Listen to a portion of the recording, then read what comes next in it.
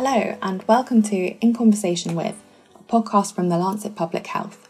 It's May 2023 and I'm Stephanie Becker. I'm delighted to be joined today by Professor Jennifer Smith from the University of North Carolina at Chapel Hill, whose new research on the effect of HPV self-collection kits and cervical cancer screening uptake is available to read online now. First of all, thank you so much for joining me.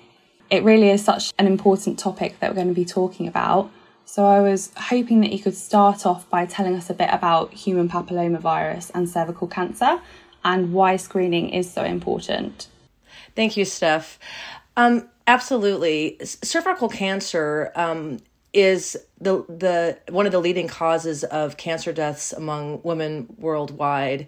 There's actually over 600,000 new incident cases of disease, which result in over 340,000 deaths among women globally every year. And it's highly preventable with vaccination of young adolescents, as well as screening and treatment of females in screening programs. And I think that's really important as we think about prevention of a cancer. We can really envision the elimination of cervical cancer. Screening is particularly important because, for example, in the United States, roughly 50% of all of the incident invasive cancer cases are among women who have not been screened according to schedule, so they're infrequently screened, or they haven't been screened at all. And we know that screening can actually detect the precancerous stages of the disease, and therefore, by identifying which women have high-grade lesions, that we're able to actually be able to treat these lesions in order to prevent invasive disease. And treatment works, and therefore screening has been really helpful to reducing the burden of invasive cancer in the United States. And we have very good programs now that also include HPV testing in conjunction with cytology or as primary screening for women 30 years of age and older. Great, so it really is so important for us to have screening programs. Why, though, did you decide to study the effect of HPV self-collection kits on cervical cancer screening uptake? And why did you choose to do it specifically in women from low-income backgrounds? Thank you, Steph. And as I said, for us to make a real impact on reducing the burden of invasive cancer in the United States, it's really important to try to increase the screening coverage or screening uptake among those women who are infrequently screened or not screened at all. And therefore, I think you can imagine conceptually that, if you are able to bring a screening test to a patient's home or a woman's home, that you would have an increased likelihood potentially that she will undergo screenings by bringing the screening test to her. And these are kind of patient approaches to providing screening access and reducing barriers. And so that is actually why I envision and been doing work on HPV self-collection interventions for many years now. And it has a real potential to increase screening access because we have actually kits that women can be mailed. And these kits include a self-collection brush or a swab to collect her own sample by herself in the privacy of her own home. And there's illustrated instructions that can help her in terms of teaching her how to do the self-collection. We've had several studies and women find this highly acceptable and have been very successful in actually undergoing self-collection in their homes and returning the kits by mail with the samples for testing in a laboratory setting. And the second part of your question was, why was I focusing on these underscreened women from low-income backgrounds? We've been doing some previous studies in North Carolina over the years, and one of our primary findings was that when we go and we interview directly with women who haven't been screened and ask them, why haven't you been screened? A large proportion of them say, well, I have no insurance, I can't afford screening. And so I think that is an important group to really focus on, those women who are those that are uninsured from low economic backgrounds, because they may have less access to the types of prevention services that other women, the more insured or women from higher income populations. Thank you for that explanation. So what would you say were the key findings of your study? Well, initially, when we were going out to do this research, I really thought it was a trial of real equipoise when we didn't really know the answer. So what we did is we identified women who hadn't been screened according to schedule or screened at all.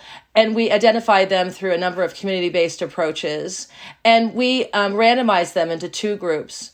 Both of the groups received scheduling assistance. And this was actually just telling a woman, you're overdue for your cervical cancer screening. We would like to help you book an appointment at this clinic on this day. And we offer that to both of the arms of our trial. And conceptually, I thought that a woman, given our previous information, that women, if they were uninsured or they didn't know exactly how they could get screening, that offering them this scheduling assistance might be enough to overcome the barrier to screening. In the intervention arm, given that self-collection, as I mentioned before, is an intervention that can be, kits can be mailed to women's homes. Women can either, for example, collect it in the privacy of their own home, or kits can also be provided to patients who may come into clinics in a clinical setting for collection on site at the clinic, or to take home and return by mail. So there's a lot of options. We really chose the mailed option in this because we were doing community outreach and we wanted to bring the kits to the women's homes. And what we found is literally twofold increase in screening uptake among the group of women who received the self-test kits at home.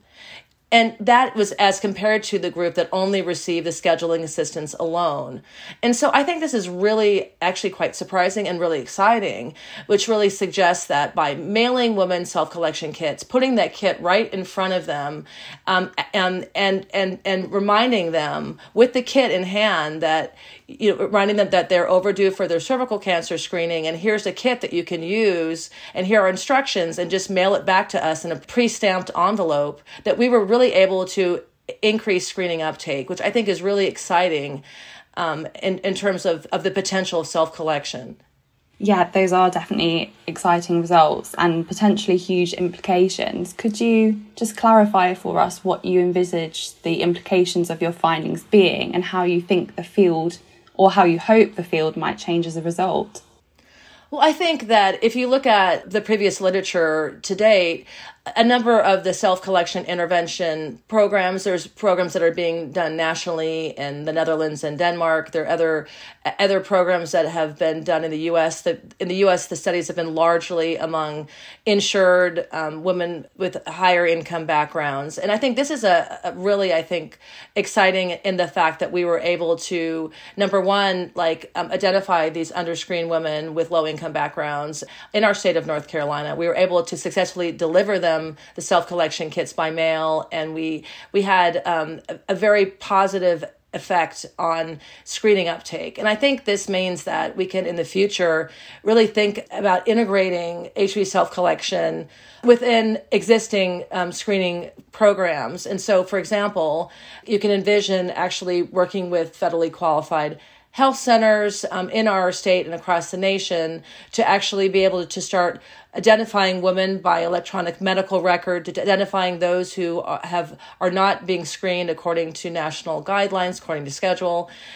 Send them a letter saying, please come in to get in-clinic screening, or please complete this self-collection kit and return it by mail. And I think we can actually be thinking about doing a lot more of that types of real implementation programs, particularly in regard to the fact that we hope that this evidence will inform the evidence that's being considered currently by the FDA, the Food and Drug Administration, in order to hopefully approve HPV self-collection at some point in the near future. So on a similar note, is there any further research that you think should be done on this topic? Yeah, absolutely. I think that the first thing relates to what I just talked about is as programs, it's not just federally qualified health centers, just other large integrated healthcare systems are thinking about moving HPV self-collection into their regular clinical practice.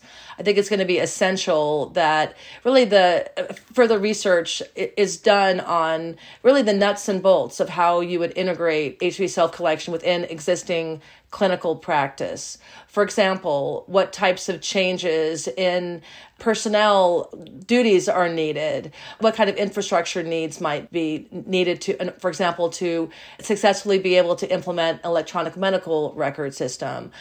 Other research questions may be from a clinic perspective, is it most effective or cost effective to mail out self-collection kits to patients who are identified as being underscreened, or would it be as effective to actually offer patients who are underscreened, like flag the record, for example, and identify patients and offer them self-collection kits as they come in the door for other services? I think the most important question, however, that remains in my mind from our research has to do with how to ensure continuity for those women who have been found to have a positive self-collection result, for example, after being mailed a kit. How to ensure that those women who have positive results are getting the follow-up screening and care that they so deserve. I think as we are thinking about breaking down barriers for screening, we have to also really be thinking about breaking down barriers throughout the cervical cancer screening and treatment cascade. So, for example, if I'm showing here this exciting data that we're breaking down barriers to increase screening access itself, we have to also think about how to best facilitate that those women who have positive results not only are going to be able to be linked to care, but also really understand those results. And so that we're putting the HPV self-collection intervention within a larger delivery program. Our team is quite excited about these results because they really show that by providing a self-collection outreach intervention to women and providing the opportunity to screen in their homes resulted in a dramatically higher screening uptake than if we were just to actually provide scheduling assistance alone.